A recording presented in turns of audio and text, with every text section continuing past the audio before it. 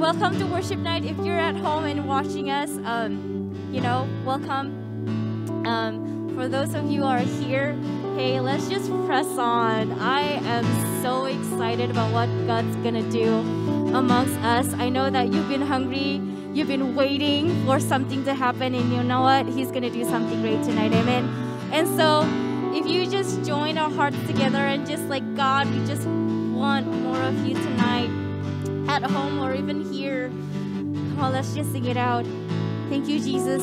Father, we thank you so much for the privilege to just come together and worship you and lift up your name, Lord. We are hungry for you. We want you. We are desperate for you, Father. This is our prayer. This is our cry tonight. Would you just show up tonight? Come on, sing this. Your love has ravished my heart and taken me over, taken me over. All I want, and all I want is to be with you forever, with you forever. Your love has ravished my heart and taken me over, taken me over. All I want is to be with you forever, with you forever. Come on, sing it out. Pull me a little closer, take me a little deeper. I wanna know your heart, I wanna know your heart, 'cause your love is so much sweeter than anything I've tasted. I wanna know your heart, I wanna know your heart. Pull me a little closer, take me a little deeper. I wanna know your heart, I wanna know your heart, 'cause your love is so much sweeter than anything I've tasted. I wanna know your heart, I wanna know your heart, I wanna know your heart. Come on, sing it one more time. Your love has ravished my heart and taken me over, taken me over. All I want is to be with you forever, with you forever. Pull me a little closer, take me a little deeper. I wanna know your heart, I wanna know your heart, 'cause your love is so much sweeter than anything I've tasted. I wanna know your heart, I wanna know your heart. So pull me a little closer, take me a little deeper. I wanna know your heart, I wanna know your heart, 'cause your love is so much stronger than anything I've tasted. I wanna know your heart,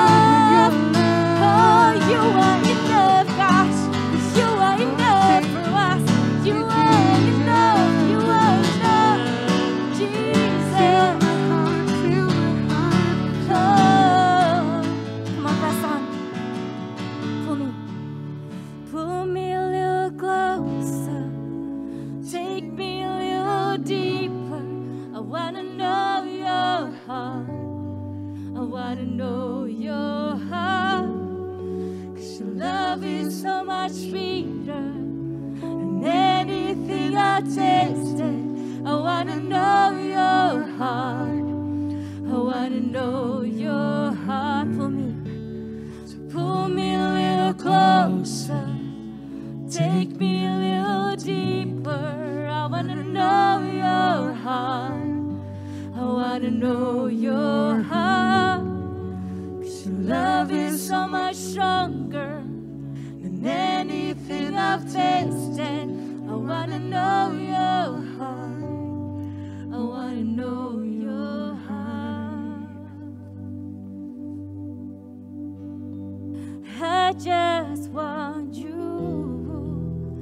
Nothing else. Come on, declare it. Nothing else. Nothing else will do. I just want you. Nothing else. Nothing else. Nothing else will do. I just want you. Nothing else. How nothing else. Nothing else will do. I just want you. Nothing else. Nothing else. Nothing else. I just want you. Nothing else. I want nothing else. Nothing else. I just want you. Nothing else. Nothing else. Nothing else. Nothing else. I just want you. Nothing else. How nothing else. Come on, declare one more time. Nothing else. I just want you. I just want you. Nothing else. Nothing else. Nothing else will do. I'm caught up in your presence. Oh, I just want to sit here at your feet. I'm caught up in this holy moment. I never want to leave. Oh, I'm not here for blessings, Jesus. Jesus, you don't owe me anything more than anything that you can do. I just want you. Oh, Jesus, I just want you. We want more of you, God. We want more of you, God.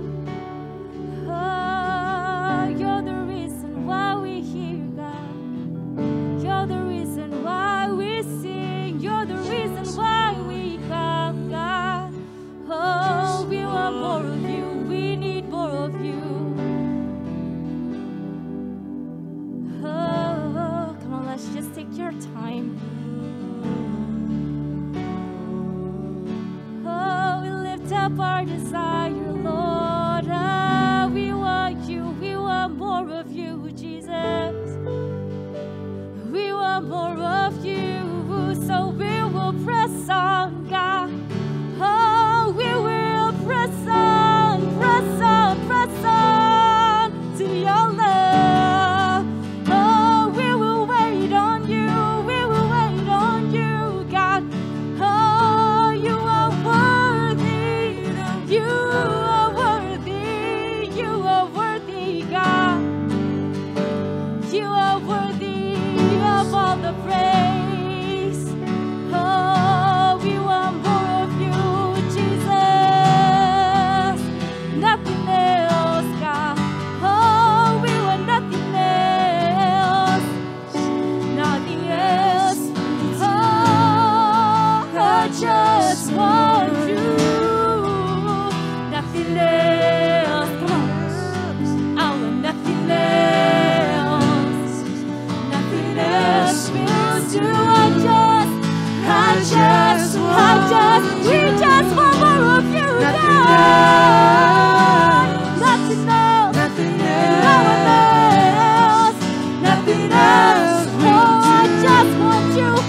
I just want you and nothing else, nothing else, nothing else. Come on, I'm caught up. I'm caught up in your presence. Oh, I just want to sit here at your feet. Come on, just be free. Caught up in this holy moment. Never want to leave. I never want to leave. Oh, we declare it, not here for blessing.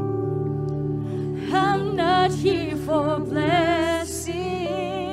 Oh, Jesus, you don't owe me anything more than anything that you can do. I just want you.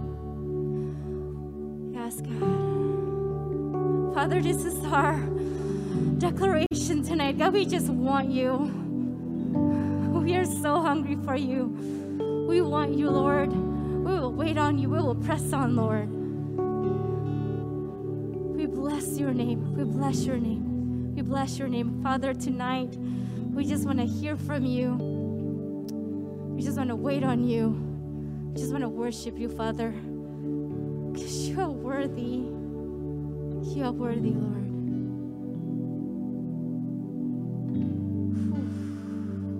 Wow.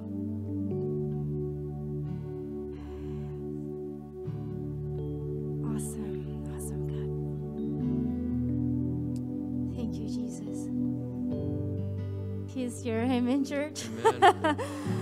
You know, this is something, this worship night is it was birthed out of just like a simple desire to just want to worship God. And actually a few weeks ago when we had like the little full band, you know, thing that's going on up here, and you guys are at home, but some of us that were here, actually all of us that were here, we were just so on fire. I'm like, God, I want this. And from then, it's like, hey, how about I just do it among the music team, you know, the worship team? Let's just do that. But then Nicole was like, well, it's also, you know, Thursday prayer meeting. Let's just do that. And so it just grew into something that's like more. Because I think for the longest time, we've just been waiting, right, to just come together and worship God.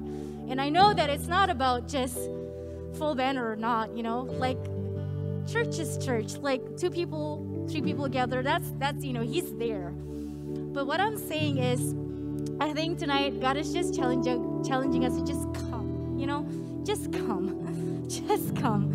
And this next song, even after the planning for the worship night, there's a little hurdle here and there. We almost canceled it. You might not know this, but we had a meeting literally, I think 3 days before, or like less than a week. You're like, gosh, should we do this? Like, there's so much like doubt and fear for some reason. We're just so afraid to move. But we decided to just kind of go for it. And then this next song, and this is why too. I was like, God, you know, we're called to like be these people who's like not afraid because you're there and you're the God of it all, and we shouldn't be afraid, right? But like there's a little doubt in your mind somehow. What if? Like there's always this what if. Then we come to this next song called Not Afraid. And as we were practicing, because I was like praying and like, God, okay, there's wisdom and there's also fear. Like I need to be able to distinguish the two, right? This song, Not Afraid, it says, I have this confidence because I've seen the faithfulness of God. The still inside the storm, the promise of the shore, I trust the power of your word enough to seek your kingdom first. And then we're going to sing this song, but boy, oh boy, when we were practicing this, I was just like, you know what, we're going to do it. We're just going to press on and we're not going to be afraid. So whatever situation that you're at right now, whatever it is that you're afraid of, and you just, you know, fear makes you just can't move. You just stay in one place. But I pray that this song can be an encouragement to you. like if you're afraid to move, whatever it is, career, job, family, whatever it is that God is calling you to do, to move, and you're just afraid, you know, let this song be an encouragement, and let's sing this together. Come on, I think it's going to build you. Yes.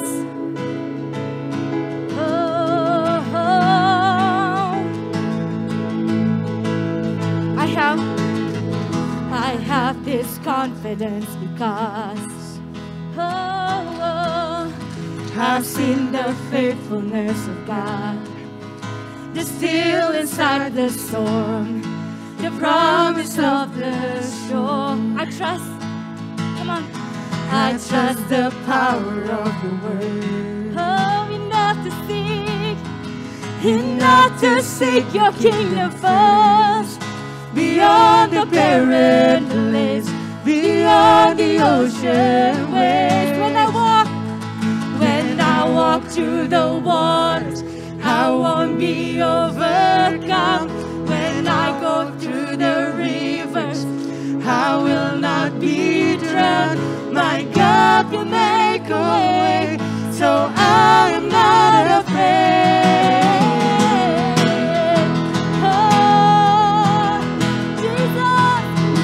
Trust in you, God. You are the anchor to us all. Come on, Jesus, you keep the promises. You keep the promises you make. There isn't one that is too late. So I will not lose heart. Here I will lift my and start to sing into the night. My praise will call the sun to rise. Declare the battle is won. Declare that it is done. When I walk through the waters, I won't be overcome. When I walk through the rivers, I will not be drowned. My God will make a way, so I am not afraid. When I am in the fire, I will not feel the flame. I'll stand before the giants, declaring victories. My God will make a way, so I am not afraid. Before me, behind me, always beside me, no shadow, no valleys, where you won't find me, no I am. Come on, declare it. Before me, behind me, always beside me, no shadow, no valleys, where you won't find me, no I am not afraid. I'm not afraid. No, I am not afraid. When I walk through the waters, I won't be overcome. When I go to the rivers, I will not be drowned. My God will make a way, so I'm not afraid. I stand before the giant, declaring victory. I stand before the giant, declaring victories. My God will make a way, so I'm not afraid. Come on, sing out your song. Oh, come on, prophesy, prophesy. Jesus, oh, you are victory, God. Jesus, you are victory, Jesus. I will not be afraid.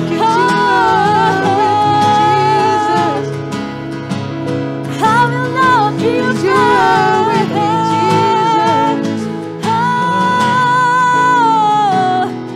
Before me, behind me, always beside me, no shadow, no valley, where you won't find me, no I am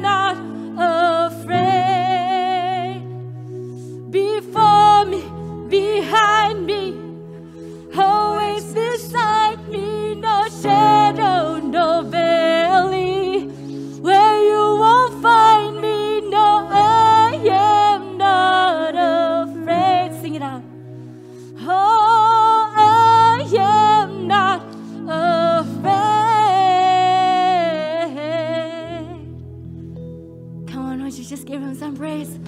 Yes, Lord, come on. Come on. Come on.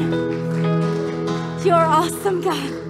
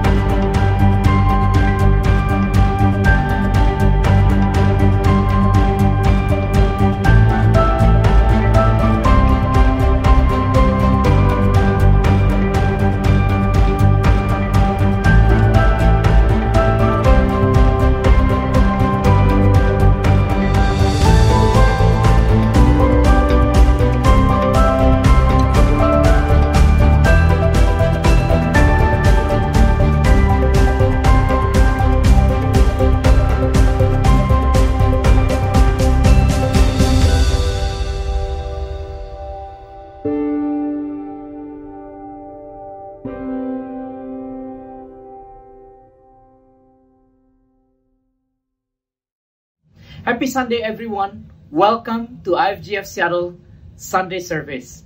I hope that you have a blessed day in the midst of this snowstorm.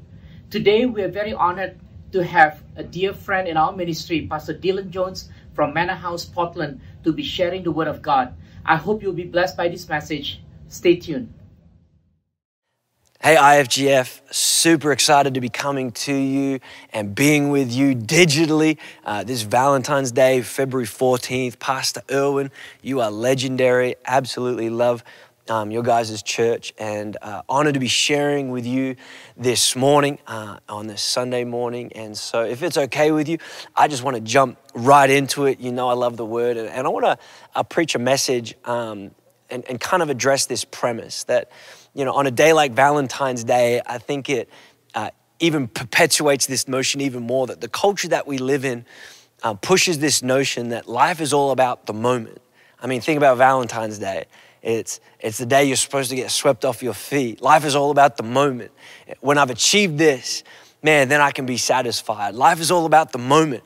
When you've got this many followers, when I get married, when I achieve that my first home, when I've started that business, when I've accomplished this, when I've seen that, when I've traveled over here, when I experience that moment, then I'll be satisfied. And I want to propose this thought to you this morning, that life is not about the moment, but life is actually about, meaning is found in the mundane. I think so oftentimes in church, you've probably heard this before, hey, we gotta reach the world. Anybody else get overwhelmed by that? Anybody else, reaching the world is an overwhelming task? And I think what helps me is maybe the better way to think about it is yes, we're supposed to reach the world, but maybe we do that by reaching your world. How we reach the world is we reach it by reaching my world, the people in it. And so this morning, I want to look at a character in the Bible that actually encourages me, because this character is named Philip. And in Acts 26, we find out that his name is Philip the Evangelist. I mean, you got to be honest, that's spiritual. I mean, he's a big deal now. He's got a title attached to his name. He's Philip the Evangelist. But I don't want to look at Philip the Evangelist. I want to look at how Philip became the evangelist. I want to propose this thought that Philip didn't wait for a moment, that he found meaning in the mundane things. In fact, if you have your Bibles, would you open up with me this morning to Acts chapter 6, verse 2. I'll read it and you follow along, and we're going to dive in. Come on, here we go. And the 12 summoned the full number of the disciples and said, "It's not right that we should give up preaching the word of God to serve tables. Therefore, brothers, pick out from among you 7 men of good repute, full of the Spirit and of wisdom, whom we will appoint to this duty. But we will devote ourselves to prayer, to the ministry of the word." What they said pleased the whole gathering, and they chose Stephen, a man full of faith. Notice, Philip's not even picked first. I mean, he's number 2 in line. Stephen, full of faith, the Holy Spirit. Philip, nothing attached to Philip. Prochorus, Nicanor, Timon, and Pumbaa. I'm just playing. Nicholas, a proselyte of Antioch. And these they set before the apostles. They prayed, laid hands on them, and the word of God continued to increase. And the number of disciples multiplied greatly in Jerusalem, and a great many of the priests became obedient to the faith. I think so oftentimes we live in a culture that says our life is defined by the moment, when we've arrived, when we've taken the shot, when we've achieved that business, when we've found that house. But when I look at the life of Philip, I think it reinforces this idea. Life has its moments, but life is actually found in the mundane. In fact, I found meaning in the mundane, that life is not about just the highlights. Man, every day can be a highlight. And so if you're taking down notes, just 3 big ideas that we're going to look through this morning is we're supposed to find meaning in discipline. But we're supposed to find meaning in the small things. We need to find meaning in the discomfort. And we find meaning in the dry place. If you're taking down notes, this would be just the title of this message, is Meaning in the Mundane. Oh, the most exciting Sunday message you've ever heard in your entire life. Bow your heads, close your eyes. Let's pray. Let's believe that Jesus is going to speak to us this morning. Father, I just thank you for your word. I thank you that it's living and active. God, I pray even as I'm sharing and speaking, God, I pray for every heart hearing this.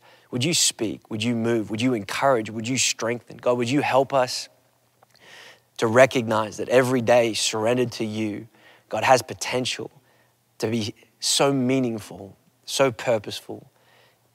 God, I thank you for IFGF. What a great church that you're building up in Seattle. Thank you for Pastor Erwin, the team. God, just bless them in this season in your mighty name. Amen. What I love about Philip and what we see highlighted in Acts is that the only thing that we know about Philip is that it says this. It says these disciples picked men of good repute, that he had a good reputation. The only thing that I see about Philip, the only thing that I see attributed to Philip is that he had a good reputation. That word reputation, this is what it means. It refers to giving accurate information about a person. That somebody's reputation is simply this. It gives accurate information about a person. It's communicating something. It's not spoken, but something's being communicated. When I got married to Kirsten, there were some things that I had to help her understand. And one of them was guys don't have the same abilities that girls do. I know that's shocking to you, but it was something that I had to tell Kirsten, like, we can't do certain things. I remember when I was in school and I saw this phenomenon that women have this magical ability. I remember I would be in school and I'd be sitting doing work and the teacher said, it's quiet time, we've got to do our work. And I'm doing my work and I look up and all of a sudden I see a girl and she's winking her eyes. I'm looking at her, that seems a bit strange. And then she starts shaking her head and eyebrows are going up and down and nodding. And as a caring individual, my first response is, hey, are you okay? And just before I'm about to reach out and make sure that she's not having a seizure or anything, I notice that there's another girl doing the exact same thing. Her eyebrows are moving and she's tweaking and she's, nodding her head back and forth. And then as I'm watching both of these individuals do this, I realize something. I realize that these girls, they're actually communicating with each other. They are having a full-blown conversation without any words. This is the first time I've experienced this phenomenon. I remember sitting in class thinking to myself, I have no idea how they do that. And when I got married, I had to communicate to my wife, I do not have this ability. I remember we'd be married. We were early on in our marriage and we'd be standing around with some friends and I'm telling this story that was really funny. Kirsty did something that was embarrassing and why wouldn't we want to share that embarrassing story with the world? It's funny. It's a funny story. We should share it. It's funny. Everybody's going to be laughing. And I remember telling this story and I'm getting into it, telling everybody Kirsty did this and it's so funny. And I remember looking over at Kirsten and she's just looking at me intensely and her eyes are really big and I'm thinking to myself, man, I've captivated my wife. I'm such a great storyteller. I have her undivided attention. She must obviously be encouraging me to continue to tell this embarrassing story about her. And so I'm telling this story and she's looking at me more intensely. I've captivated my wife's attention. It was probably Valentine's Day. And I tell this story and everybody's laughing and I'm thinking to myself, what a great time with friends. And we get in the car and then it is clearly communicated to me that she did not really appreciate the story that I told about it. We'd be sitting around at the dinner table with some of our friends and, used to being a youth pastor, part of my job description was to be appropriately inappropriate. There's a line, you need to know where the line is, but you get a little bit close to the line, appropriately inappropriate, youth pastor. And I remember I'd be telling this story and my wife is there and I'm gonna tell this story. It's a little bit inappropriate, but it's funny. And so I start telling this story and all of a sudden as I tell this story, I begin to feel a pain in my leg. And I'm thinking to myself, well, that's strange. My leg shouldn't be feeling painful. And I realize my wife's kicking me under the table and I think to myself, Dylan, this is such a great story. My wife, Kirsty, she can't control her limbs. She's flailing in laughter. This is so funny. And so I keep going and that pain doesn't stop. And I realize that my wife is kicking me and I turn to Kirsten in front of everybody. I'm like, Kirsten, do you realize you're kicking at me? Kicking me, and she looks with her big old eyes and now they're upset at me and she's trying to communicate something and afterwards I realize she's trying to tell me to stop telling that story. She's trying to communicate something without saying something. She's trying to communicate a message without actually using words, and this is what reputation means, that your reputation communicates something without actually verbalizing it. You see, young person, old person, IFGF, you have to understand something. Your reputation contains information. It will confirm or contradict the message that you're trying to communicate. It says that Philip had a good reputation. He was disciplined in the little things. He was faithful in the small things. He was somebody that was consistent inside and out, and his reputation confirmed the message that he was trying to communicate, because as a church, we got to be honest. We have to get better at making sure that our reputation confirms the message we're trying to communicate, because so oftentimes our reputation contradicts the message that we're trying to communicate. And I'm going to be real honest. We want to invite people to church, but you have to understand, is your reputation contradicting the message you're trying to communicate? Hey, you need to come to my community. Let's not use church because that's, a buzzword in the Northwest. Let's say community. Hey, would you want to come to my community? We love people. We care about people. And the problem is that it's the right message. People should come to our church. People should go to IFGF. They should be invited to church. But what happens when your reputation is you're not a caring individual? When people get around you, you've got a reputation where you gossip and you backbite, you pull people down behind your back, and you're inviting somebody to your community, but you've got a reputation that actually pulls people down. Why would I want to go to a community that you tell me that I'm accepted and that I'm loved, but your reputation contradicts that? I don't want to be vulnerable. I don't want to be honest. I don't know what you're going to say about me behind your back. Your reputation is contradicting the message you're trying to communicate. Hey, let me tell you about Jesus. Jesus loves you, and Jesus does love you. And we need to tell people that Jesus loves them. But the problem is Jesus loves you, but your actions communicate that you don't. You're a mean individual. You have a bad attitude. You're angry when people encounter you. And we want to tell people that Jesus loves them, but their reaction is, hey, I need to tell you about Jesus. He loves me. Yeah, but you don't. You're mean. Your reputation is contradicting the message. Okay, it's Valentine's Day, so I got to go there. Hey, I'm in a relationship and the person I'm in a relationship doesn't love Jesus, but I don't want to break up with them because I don't want to give Jesus a bad reputation. Friend, you're giving Jesus a bad reputation. Well, I don't want to break up with them because I'm the only Christian they have. Friend, you're not being a very good one. You're not communicating Jesus cares about them. Jesus cares about them more than you do. And maybe the best thing that you should do is break up with them so that you can actually allow your character to be refined and reformed, so that when you encounter people around you, people see Jesus in you. When I look at the life of Philip, you have to understand Philip found meaning in the discipline. He found meaning in the small things. He had a good reputation. He was just being obedient in the little things. He was waiting on tables. And it wasn't even that spiritual. It wasn't even an evangelistic event. It was after church on Sunday. He's waiting on tables, being faithful in the little things. This is what consistency, meaning in the disciplines. He's being disciplined in how he communicates truth. He's being faithful inside and out. He's the same person on Sunday as he is Monday, Tuesday, Wednesday, Thursday, and Friday. Philip found meaning in the discipline. In fact, there's an old passage scripture. Samuel the prophet comes to Saul and he says to Saul, Saul, Saul had been disobedient and now was trying to repair that action by sacrificing animals and trying to fix the issue. And Samuel goes to Saul and he says, Saul, you have to understand that obedience is better than sacrifice. Obedience is better than sacrifice. Why is that statement true? Why is obedience better than sacrifice? Here's why obedience is better than sacrifice. Obedience is better than sacrifice because obedience is your sacrifice. Obedience is better than sacrifice because obedience is your sacrifice. You see, there's a sacrifice that covers my sin, but there's obedience that cuts it out. John the Baptist said, I must decrease so he can increase. You see, Philip found meaning in the discipline. He found meaning in the small things because he understood something, that the kingdom of God is being extended, not just externally, but the kingdom of God has to be extended first internally. God's kingdom is not somewhere over in Nebraska. Nothing's in Nebraska, let's be honest. That's funny. God's not trying to build his kingdom over in Alaska, or it's not geography. God's kingdom is not geographical. God's kingdom is where he rules and reigns, where the king rules and reigns in the hearts and minds of his people. And so I find meaning in the discipline.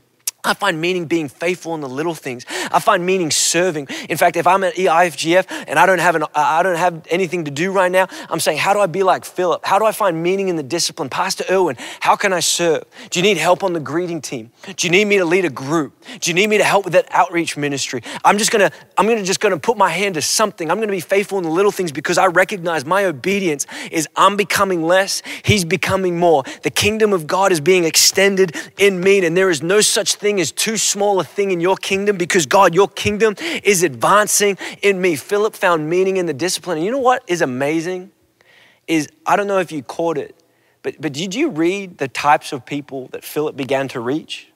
This is what it says. It says a great many of the priests became obedient to the faith. Philip found meaning in the discipline, the small things. He was faithful in the little things. He was the same person inside and out. And this is the type of people that Philip reached. He reached the priests. When you find meaning in the disciplines, find meaning in being faithful in the little things, you and I, we reach religious people. Because religious people, they've been around church. But when they look at your life, they see the church. Religious people have heard that God loves them. But when they encounter you, they experience the love of God. Religious people, they've seen hypocrisy, but when they look at your life, they see legitimacy, friends. There's meaning in the discipline. There's meaning in the small things. Philip the evangelist, he was just Philip the intern. And religious people were getting saved because he was just faithful in the little things. He found meaning in the disciplines. But when you read the life of Philip, you realize it continues. Philip, he's serving. People are getting saved. The church is growing. Praise God. And then we read further on the story. Saul has not become Paul yet. Saul is murdering Christians and he's on his way and he pulls Stephen. Remember the guy that was chosen in front of Philip? He pulls Stephen out and Stephen is stoned to death. Philip's best friend, the guy that he's serving, his group assistant, his team leader for the greeting team, gets stoned to death because of his faith. And Philip experiences something painful. And we'll read what happens. Philip experiences pain. And in Acts chapter 8, verse 4 through 7, this is what it says. Stephen is stoned, and now those who were scattered went about preaching the word. Philip went down to the city of Samaria and proclaimed to them the Christ. And the crowds with one accord paid attention to what was being said by Philip. And when they heard him and saw the signs that he did, for unclean spirits crying out with a loud voice came, and many who had them, and many were paralyzed or lame were healed. So there was much joy in that city. You have to understand, Philip had found meaning in the disciplines, but now he experienced something painful. He experienced discomfort. His best friend is murdered. And watch, the pain that Philip experienced pushed him to people he would have never encountered otherwise. But because of something painful, Philip, who was just being faithful, was doing the right thing. And even when we do the right thing, sometimes we can experience pain. But maybe that pain is God pushing us to people we might never would have encouraged. Because when I'm looking and talking to you at IFGF, maybe there's some things that you've experienced that are painful. Maybe you've experienced a divorce in your family. Maybe you experienced divorce yourself. Maybe you're here and there's a physical ailment that you've been dealing with for years. You experience pain. Maybe there's been a relationship break. Maybe you dealt with isolation and loneliness. I know what that is like. I remember when I first moved to the States, I remember coming here, and I'm a fairly nice guy. I'm outgoing. I'm pretty friendly to everybody I met, but I remember coming to the States for the first time, not knowing anybody, not having any friends. And I remember for the first time in my life feeling what loneliness felt like. Not knowing who I could connect with, not knowing who I could talk to. And for 6 months, man, I remember being in my bedroom and just experiencing loneliness. It's debilitating. There's things that you've gone through that are painful. There's things that you've gone through or going through that have discomfort, but maybe, just maybe, God could even use the painful things in your life, because he's going to use the painful things to push you to people that you would have never encountered. See, Philip found meaning in the disciplines. He was happy to just serve in church, but because of something painful that he didn't even deserve, it pushed him. But notice the types of people that it pushed Philip to. It says this. It says that Philip was preaching and encountering people with unclean spirits. They were crying out loud with a voice that came out, and many who had them, and many who were paralyzed or lame were healed. So there was much joy in that city. There's an expression that says this. It says, hurt people hurt people. But what if it's hurt people that have been made whole? They're the ones that heal people. You see, Philip experienced hurt, pain, discomfort. Yet that pain, he allowed that pain to push him to people he probably would have never encountered otherwise. You know, like myself, maybe you've experienced loneliness. You know what's something that I notice? I notice when somebody's lonely. When I walk into a room, I notice somebody who's sitting by themselves.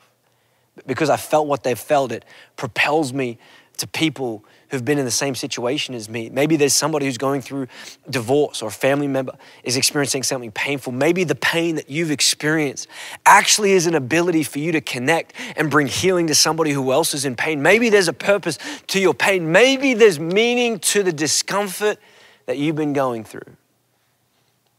You see, Philip was propelled and pushed, and he encountered people that were in pain, unclean spirits, people that were oppressed, people that were paralyzed. They couldn't walk, they couldn't move, they were stuck. Philip brought healing to them. And maybe the things that have gone painful in your life, maybe God wants to use that to push to people that are stuck, hurt, in painful situations, bitterness, and you're the person that God is wanting them to encounter. I know what you're going through. I know you're hurting. There's a physical ailment you're dealing with. I deal with this pain every single day of my life, yet God is still using my life and he can use yours. You've gone through a divorce. Guess what? I know what that's like, but God still has a plan for your life. I've seen God heal my body, and so I have faith that God can heal your body. I know you experienced bitterness and there was a relationship break and somebody hurt you and you didn't deserve it. I know what that's like, and I recognize what bitterness is doing to you. But let me tell you, not only can you forgive that person and God can forgive that person, but God is going to use that to bring healing to those around you. IFGF, can we find meaning in the discomfort? Philip allowed the discomfort to push him to a place he would have never gone through, and maybe, just maybe, the painful things, the things that you're experiencing that you don't want to, the discomfort, maybe God could actually bring meaning out of it. Maybe God is actually going to use that to push you to connect with people you would have never encountered otherwise. Philip found meaning in the discipline, the little things, the small things, that season. So oftentimes we think we're supposed to skip over that season, but maybe that's a season that God wants to actually bring you through. Recognize there's no such thing as a small thing in the kingdom of God. There's meaning in the discipline. There's meaning in the discomfort. Philip experiences his friend get killed, and that's painful. But out of that pain, he's pushed, and people experienced healing because of what God allowed Philip to walk through. Maybe the season of pain that you're in is not a season to skip over to get to your moment. Maybe that's a season that God's trying to send you through to bring healing to those around you. But lastly, God leads them to the dry place. And this is crazy to me. I got to be honest. When you read this, it at first doesn't make sense to me. Notice what it says. You have to understand. Philip serving tables, religious people getting saved, church is growing, God, you're good. Stephen gets killed. I don't understand. The church is scattered. Philip goes to a city. People are getting healed. It's like old school revival. I mean, it's like tent meetings. God, you're moving. Praise God. God, you're doing some good things. And then notice what God does to Philip. This is mind-blowing. In Acts chapter 8, verse 26, here's what it says. Now an angel of the Lord said to Philip, rise, go by yourself toward the south to the road that goes from Jerusalem to Gaza. This is a desert place. And he rose and went, and there was an Ethiopian, a eunuch, a court official of Candace, queen of Ethiopians, who was charging all of her treasure, and he had come to Jerusalem to worship. Philip's experiencing revival. People are getting healed, and God says to Philip, hey, Phil, I want you to go to the desert road by yourself. Does that not make any sense to you? God, I'm seeing some purpose to my pain. I'm helping people. My group is growing. People are encountering you, Jesus. No, I want you to go by yourself to the desert. But have you ever driven through the desert? Growing up in Australia, my family, we would do these road trips. It would take us nearly 3 days to drive across Australia. And if you know anything about Australia, most of Australia is desert. Like you would be on a road trip, you'd fall asleep and you'd wake up and you'd think you hadn't gone anywhere. In fact, there's a road in Australia called the Nullarbor Plain.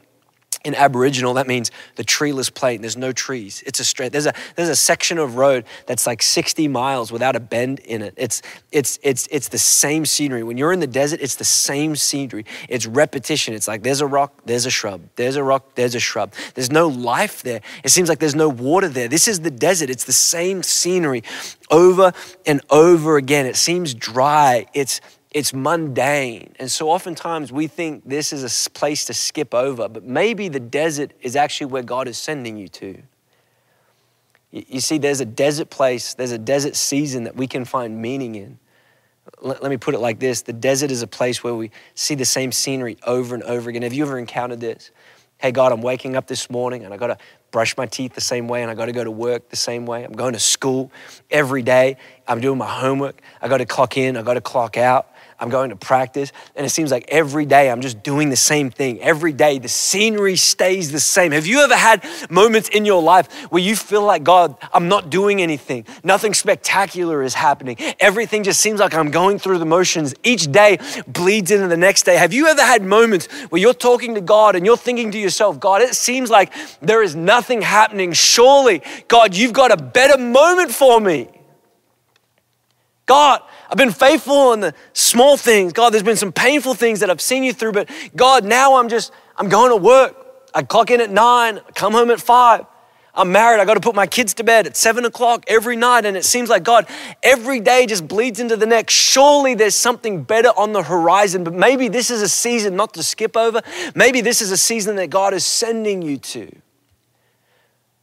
The routine days, the weeks that seem to be a repetition to the week before, maybe this is not a season to skip over, but maybe this is a season where even God can bring meaning out of. You see, notice that it was in the desert season, Philip, who saw religious people get saved, hurt and broken people were getting saved, but it was in the desert place where Philip had the ability to come alongside an Ethiopian, who, by the way, was the first Gentile convert, somebody who was far from God. It was in the desert place that Philip had the ability not to talk to, not to preach at, but he had the bandwidth, he had the ability now to come alongside the Ethiopian. You see, IFGF, the desert place, the routine place, the times where it seems like every day just seems to be the same. Maybe this is a season where God is giving you the opportunity not to preach at a person, but maybe it's an opportunity to come alongside somebody where you begin to explain who God is in the day in and the day out. There's a coworker who might not come to church, who might not want to be invited to that, might not be in a painful place. Their life might be going well, but you have the opportunity to come alongside of them. And as you journey with them and as they look at your life, as they begin to see how you act, all of a sudden there's something about you that draws some curiosity out you. Maybe you're in school and every day you're going to class, but it's in that season you begin to recognize there's somebody that you could sit next to every day, and that journey is going to help them encounter you. You see, there's meaning in the desert place. Philip, it was in the dry and the routine in the desert that it had the ability to come alongside the one. Maybe, just maybe, your desert, your routine, God's giving you the unique ability ability to come alongside that family member, that coworker, the person that you've minimized, the person that you're sitting in the seat with. And even in that moment, you now have bandwidth to come alongside somebody. And they don't need a message, and they're not in pain that needs healing. They just need somebody to sit next to them and begin to hear their story and hear what they're going through. And Philip, he saw religious people saved because of the meaning in the discipline. He found meaning in discomfort and found hurt people were getting healed. But Philip, in the dry place, he had the ability now to come alongside the one and journey with that individual. He found meaning even in the dry place. You know, when we read the story about Philip, Philip wasn't this extraordinary individual. I think so oftentimes when we read the Bible, we think of these people being super spiritual. Philip the evangelist, he must have been the guy that stands up on the table and lets everybody know about Jesus. No, Philip had just found meaning in the discipline. Hey, how can I serve the church? I can show up early. I can stay late. I can jump on the AV team. I can lead a group. He found meaning in the discomfort. Yeah, I've been through something painful, but I'm not going to allow that to make me bitter. I'm going to allow that, God, to make me better and make people around me better. He found meaning in the dry place. Yeah, today seems like a every other day, but guess what, God? Because you're in my day, maybe today is a day of opportunity for somebody that I can journey with. And it says this about Philip, and it's been such an interesting passage to me. Maybe you remember this about Philip, but it says in chapter 8 that Philip baptizes this Ethiopian, somebody a long way from God gets saved. And it says that Philip was carried away by the Holy Spirit. And I've thought about that passage. You know, I think so oftentimes we're waiting for God to carry us to a moment. I think so oftentimes we're waiting for God to carry me to the right opportunity. God, would you carry me to that person? Would you carry me to that platform? Would you carry to me that opportunity? Culture says, carry me to the moment. Life is found in the moment. Meaning is found when you've made it. But the Holy Spirit didn't carry Philip to a moment. No, he carried him from obedience. When Philip was just walking, he'd found meaning in the discipline. He'd found meaning in the discomfort. He found meaning in the dry place. Philip realized life was not about the moments. Life was made in the mundane, in the everyday waking moments of his life. And the Holy Spirit carried him not to the moment, but he carried him from obedience. When you begin to walk with Jesus every day, as you begin to wake up in your eating and your sleeping and your coming and your going, you recognize, God, there is meaning in every moment. I'm not waiting for a moment. In fact, in Romans, this is what the Message translation says as we wrap up. It says this, so here's what I want you to do. God helping you, take your everyday, ordinary life, your sleeping, your eating, going to work, walking around life, place it before God as an offering. Embracing what God does for you is the best thing you can do for him. Don't become so well adjusted to your culture that you fit into it without even thinking. Instead, fix your attention on God. You'll be changed from the inside out.